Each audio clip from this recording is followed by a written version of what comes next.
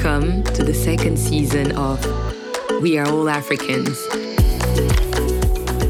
a safe space for Africans with a wide range of backgrounds to discuss their being in a globalized world. I'm Saren Coley.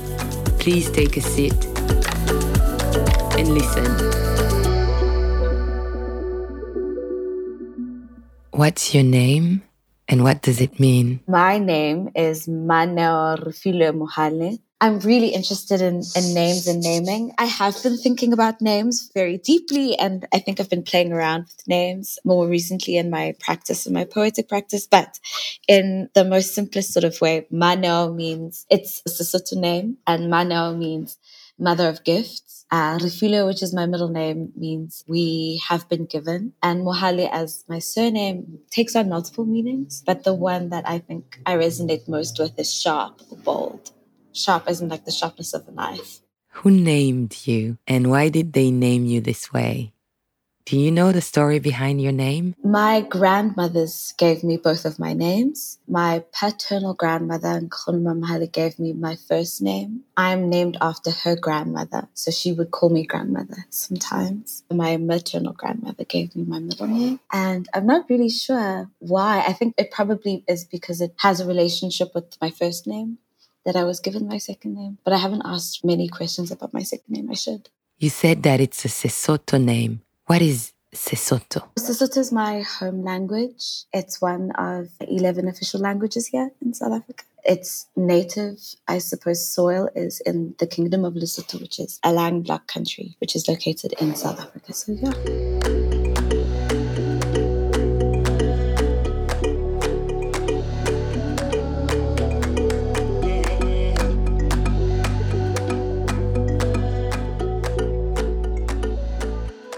Were you born in South Africa? And if you were born in South Africa, how was your upbringing? Those are great questions, goodness.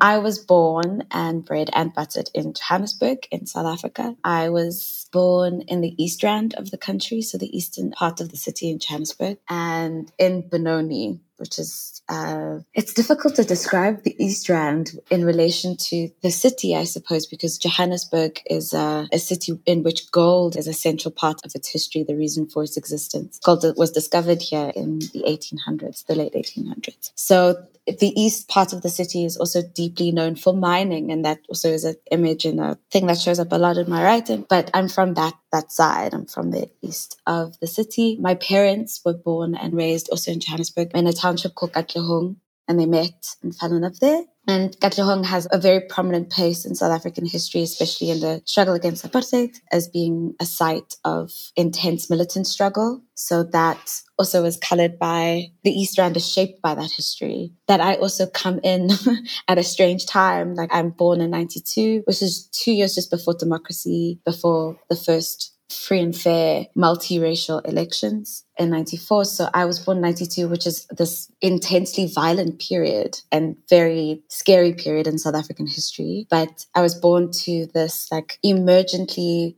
like just about to be middle class Black family. And we had moved already at that point to the suburbs, which were predominantly before like white suburbs. So my sister and I kind of move into the space and kind of are raised in between two worlds. This sort of suburban, increasingly diverse, as you would say, increasingly racialized, but stubbornly white suburbs still. And then between the worlds that my parents grew up in, which is like closer to the East Rand of the city. So I grew up kind of like moving between these two worlds. And I still feel like I'm in a bridge in many ways, like a tense space, like a tense spot, because it's, I don't know, I feel located between histories. I feel located between very, very, very tense class struggles, especially since South Africa is one of the most, if not the most unequal country in the world. So my family's story is very much colored by that upward mobility that only an embarrassingly small amount of Black families were afforded and could access when still in this country. And this is not necessarily unique to South Africa, but I think that South Africa has very unique features or a unique flavor on this. But one of the most unequal and stubbornly persistent racial and class inequalities because of the very recent history that we tell ourselves that we've escaped from, but we haven't really escaped from it all. So how does that feel, to know that it's not a reality and to be told a different reality as you grow up? How do you become a South African?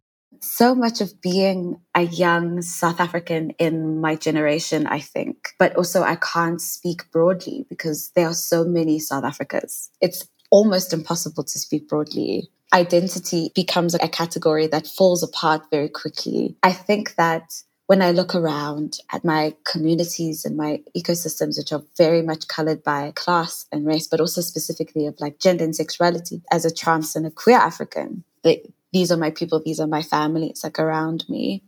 Colored by my community and the people around me, I think that we were told, like, we are called so-called born frees. And I think that in 2015, we really saw, at least in this country, the mass critical consciousness of a youth that was told and promised this beautiful future in which the doors of education are open to all, in which the lives of Black South Africans should have been and must and were promised to be much better than under the last dispensation.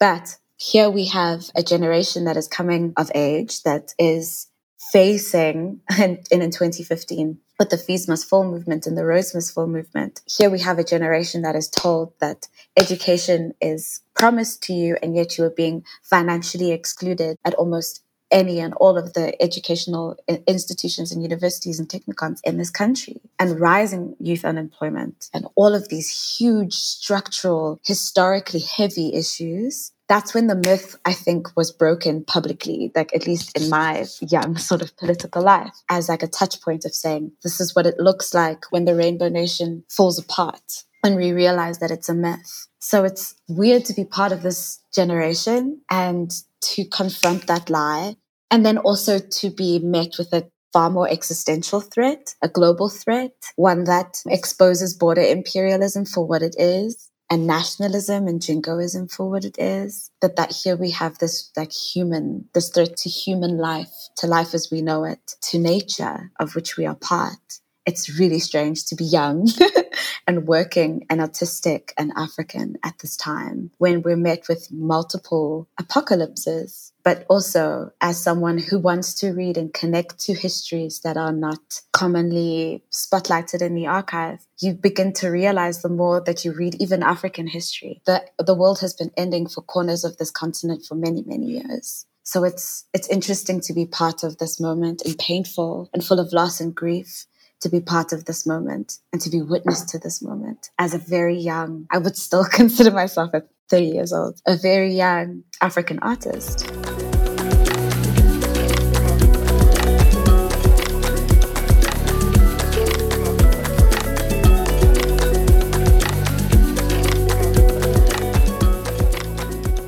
How can you describe your community, and how or why is it your community? So my community, and this is also something that I learned.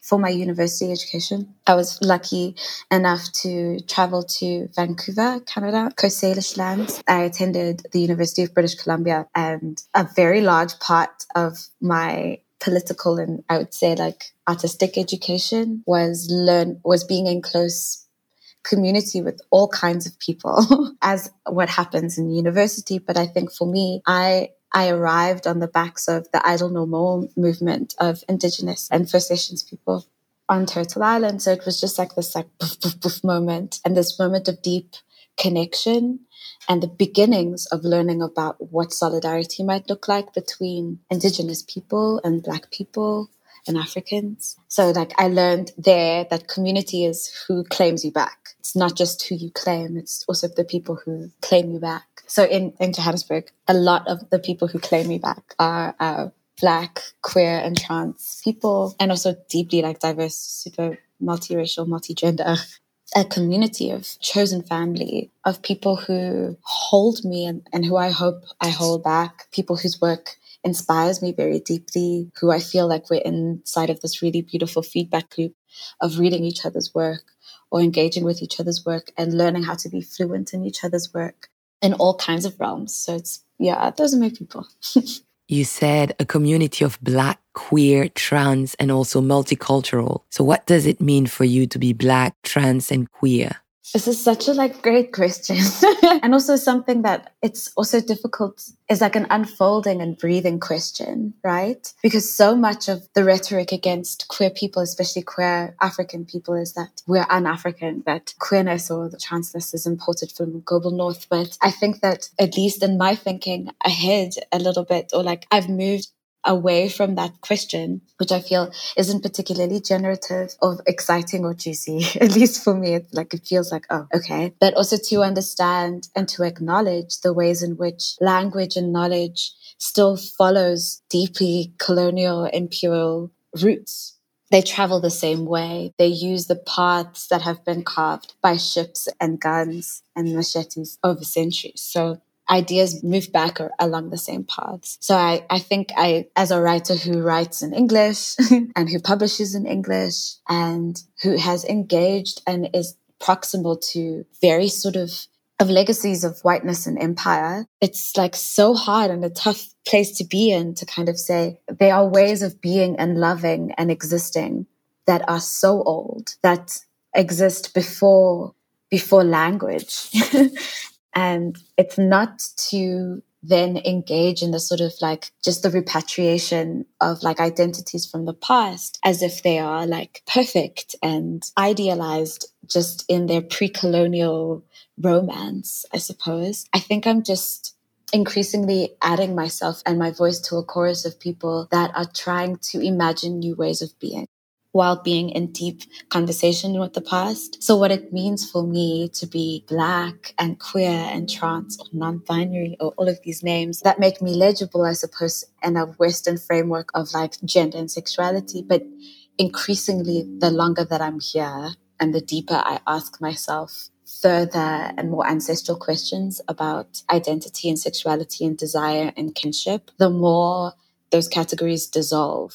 But I cannot ignore the political reality of needing to be visible and legible to my own community and to people that are looking for I don't want to fall into sort of role model or idealize or that kind of thing. But I know that there were poets and artists and queer people and trans people that made me feel possible because they identified themselves and lived in public ways and published, obviously, pursuant to all kinds of issues of safety and openness and visibility and representation. But I really want to be the kind of person that makes other people feel possible, that make other divine, beautiful, complicated, gorgeous, queer, young, Black babies feel like they have and can and must carve their own space and take up their own space in the world, on the continent, in the country, everywhere. That's beautiful. You talked about safety. So how is it really like to identify the way you identify yourself and for your community and your people to live in South Africa? Safety has definitely been very front of mind, especially of late with the global rise, but in the most visible sort of spaces, we're seeing this deep commitment and proliferation of fascist, homophobic, transphobic, anti-Black, anti-immigrant rhetoric and political movement. So any answer that I give of what it's like to be queer, trans, and Black in South Africa is deeply impacted by and colored by my class, in which I have access to safety, but it's also relative safety. As a upper middle class Black South African, it's so stark to see the ways in which I and people who move like me can not escape, but avoid and be precluded by. But also what we're seeing and what we know is that those are always temporary and mitigated and asterisked conditions of safety. But overwhelmingly, and also increasingly since the pandemic, which has widened and worsened and made more cancerous some of the issues at the root of a lot of the violence that we see against trans and queer people in this country. So it's very difficult to exist in such tension while also understanding that there are ways to move and imperatives, also in responsibilities of movement and speaking in a position like this.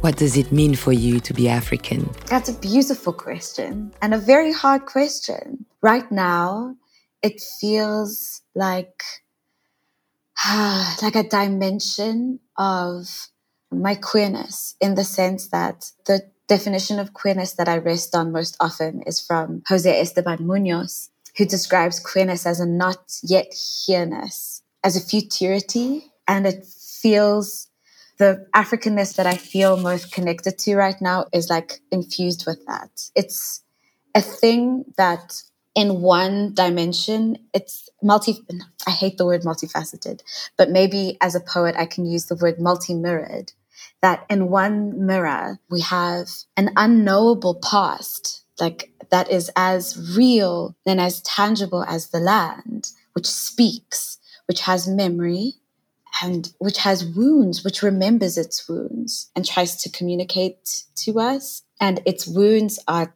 borderless. And we know that. And that is a part of Africanness that is deep, that resonates very deeply with me, especially in how I think about and write through trauma, and thinking that it's not just an event, that it's a happening, a physicality, a tangibility sometimes that resides inside of the body, that in itself has memory, that the land has memory. And I'm connected to the land. Both of us have memory, are capable of remembering.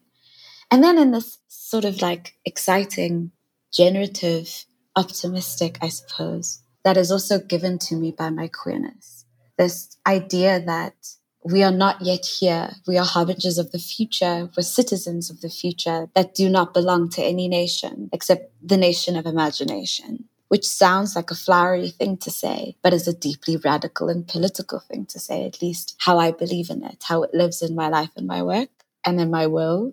That I represent, and so many trans and queer Africans represent, a future in which we already exist. And the future that I want is a future in which all of us are safe, and that we can live, and that we connect, and we can love and be loved. I think being African to me is being a part of the land that remembers, and that I hurt and that I want in both directions, and that I grieve and that I yearn in both directions.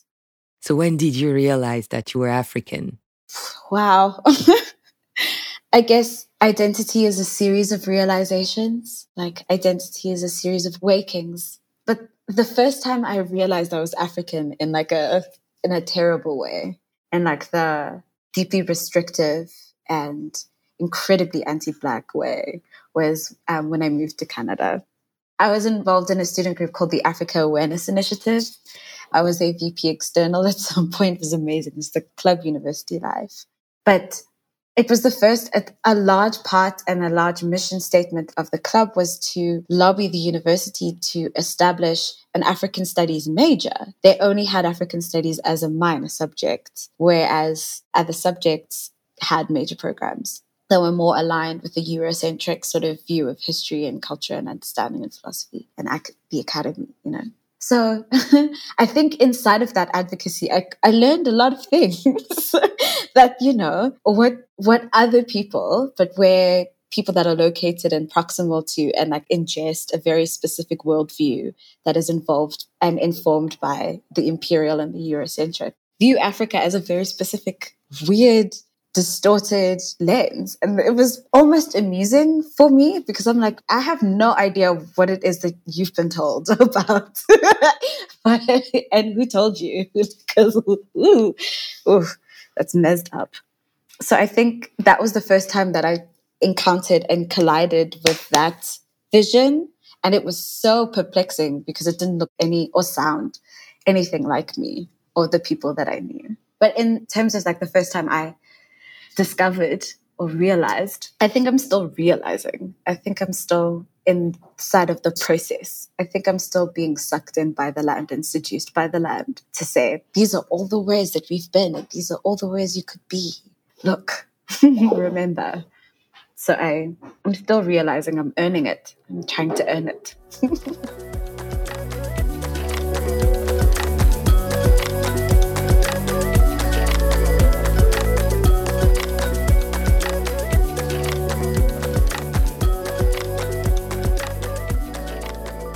As Africans around the world, we often hear something about South Africans not really feeling Africans. How do you feel about that? Or what do you think about it? I get it. I absolutely get it. And also I see it around me in the sense that it shouldn't be surprising, at least when you are looking at the flow of and how capital has shaped how we relate to one another right now and how we've been relating to one another since independence. And I think there's this sort of deeply warped economical and historical and political locuses of power have set us up in ways, and also our government has adopted this sort of like deeply, they've drunk the Kool-Aid around this like exceptionalism, the South African exceptionalism that, oh, like, you know, we're the promised land because of our constitution and Mandela and all of the stuff and etc. But also the deep political sort of reality that we're starting to see now even more since the wake of the pandemic, that as we receive, and absolutely we do not receive, but as migration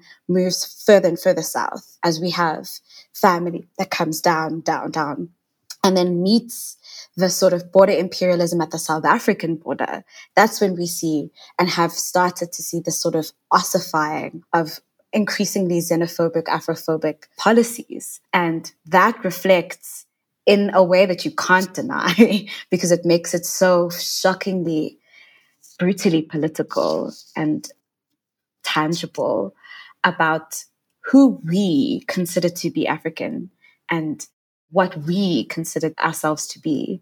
It's funny because being and taught South African history, we're taught and we're warned about Afrikaner nationalism and its dangers and its consequences and its malignancies.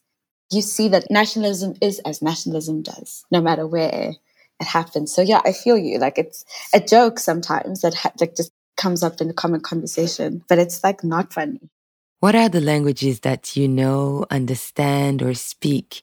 And what is your relationship to this? My mother tongue is Sesotho. My father's family, they come from Mohale's-Hoek, I think on the eastern side of Lesotho, of Maseru in Lesotho. I don't speak Sesotho as fluently as I would like to, as a consequence of like a deeply assimilationist British education, but it's also something that I know that is also just like this ever expanding, breathing thing. My mother's family, KwaZulu, so they speak Zulu.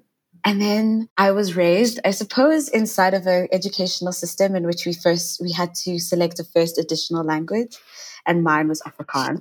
So I can write and read and speak Afrikaans, though I don't very often. It's interesting, like my language exam in Canada, I had to translate a secondary source in Afrikaans, which was wild, but also really wonderful. But yes, that's also something that I can do. It's so, language is so wild. I was talking to my partner the other day about a question that I got at another sort of podcast sort of thing. And I was asked, what do you write in English? And I was joking with one of my very good friends and loves, Romeo Oregon, who's a Nigerian poet. And about how whenever that question comes up, like these two wolves jump out inside of it at the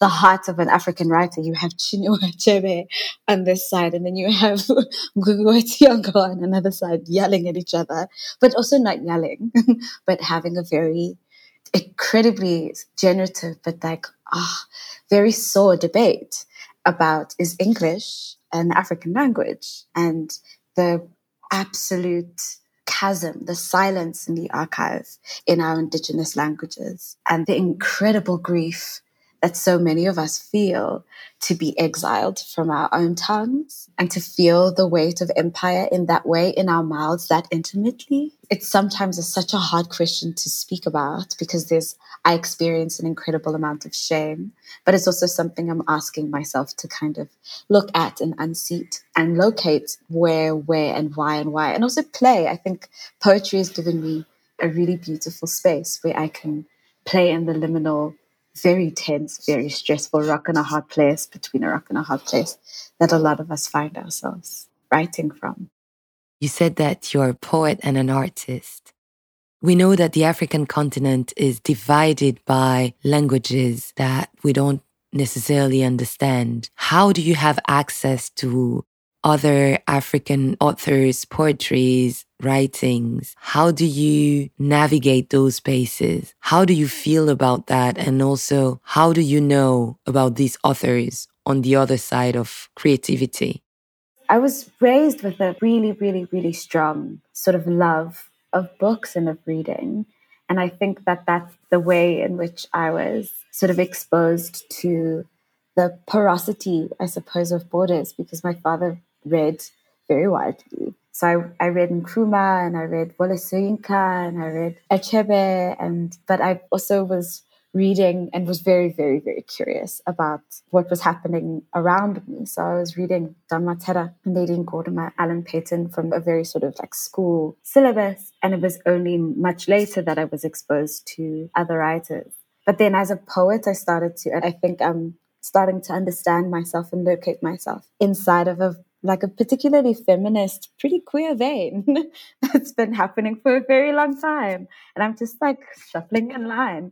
But it's been wonderful to sort of touch hands, like physically touch hands with a lot of people that I was reading. So Philippa Yard de Villiers and Makosazana Kaba being elders who are really proximal, but like super proximal to me, or Otonia Juliana Kodbitek, who is one of my teachers and also someone super, super close to me in terms of as this like lighthouse to me, I suppose, who also just nudged me deeper and deeper into a sort of intellectual, but also like heart-focused intellectual pursuit at engaging with African art and African film and African literature. But then I think the naughty space that I find myself most excited to find myself in right now is this like burgeoning trans and queer African spirit, this gorgeous like heralding of voices, I think, that we're starting to see with luminaries like Akweke Emezi, and I think more locally with poets like Kopana Marocha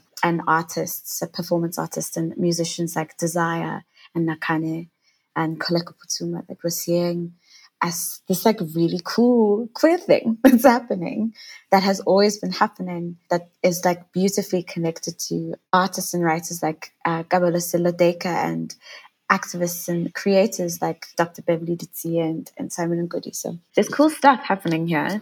And I think that I'm trying to kind of shuffle in and be part of the cool kids for a little bit.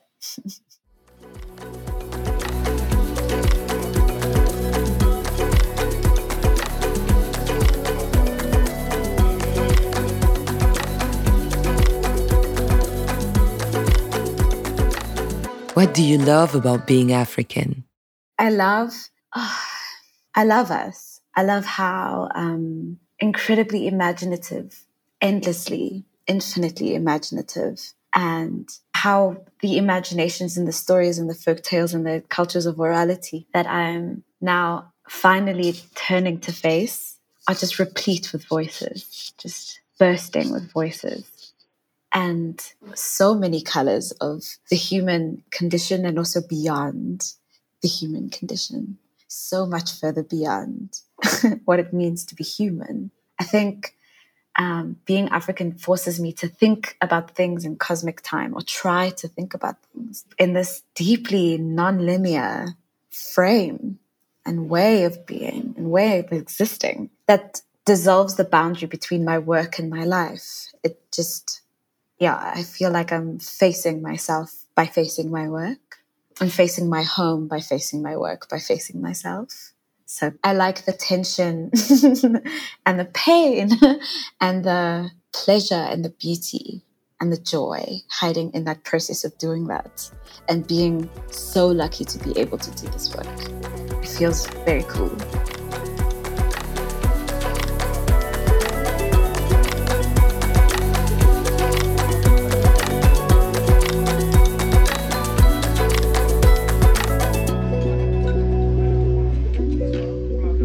And when do you feel most African? It's so hard.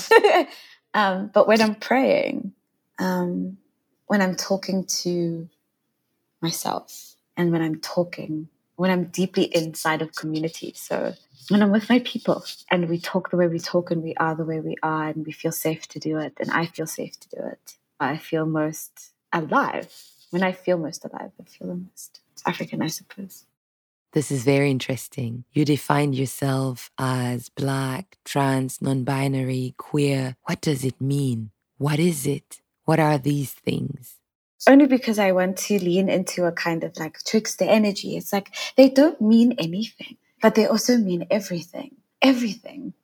It's who I carry with me, who I've been, who I am to be. I also rest on, I think it's a terrible paraphrasing of what now dearly departed Bell Hooks had said about queerness, that it's not necessarily about who you sleep with, and it's not necessarily just defined from a sexual politic, but it's about a self that is at odds, at deep, deep odds with the society and the space in which it finds itself, and the discourses that seek to define it, that it must always be and has always been, already is at odds, a self that is at odds, which I think differs, at least in my brain and how I feel it, differs from being purely oppositional, because that there's a warning in there, because the more that we define ourselves as anti and non, by non in negative terms and in negative space, the more something else is defined and reified. So it's like, I'm not trying to deny it, but what I'm trying to, I suppose, carve out another space, not a third space, another space that has already been there, and it takes remembering and defending and defining and creating and dismantling. So I think, yeah, it's like, I don't know, but I know that it's not what I was assigned as, to use tricky parlance. It's not that. It has nothing to do with my assignment. Thank you so much, Maneo, for taking us through this amazing journey. Thank you, Stephanie Hirschbrunner, who introduced me to Maneo. And thanks a lot for the African Book Festival in Berlin for making this episode possible. Sound design of this episode, Sonar. This is We Are All African. See you next week en français.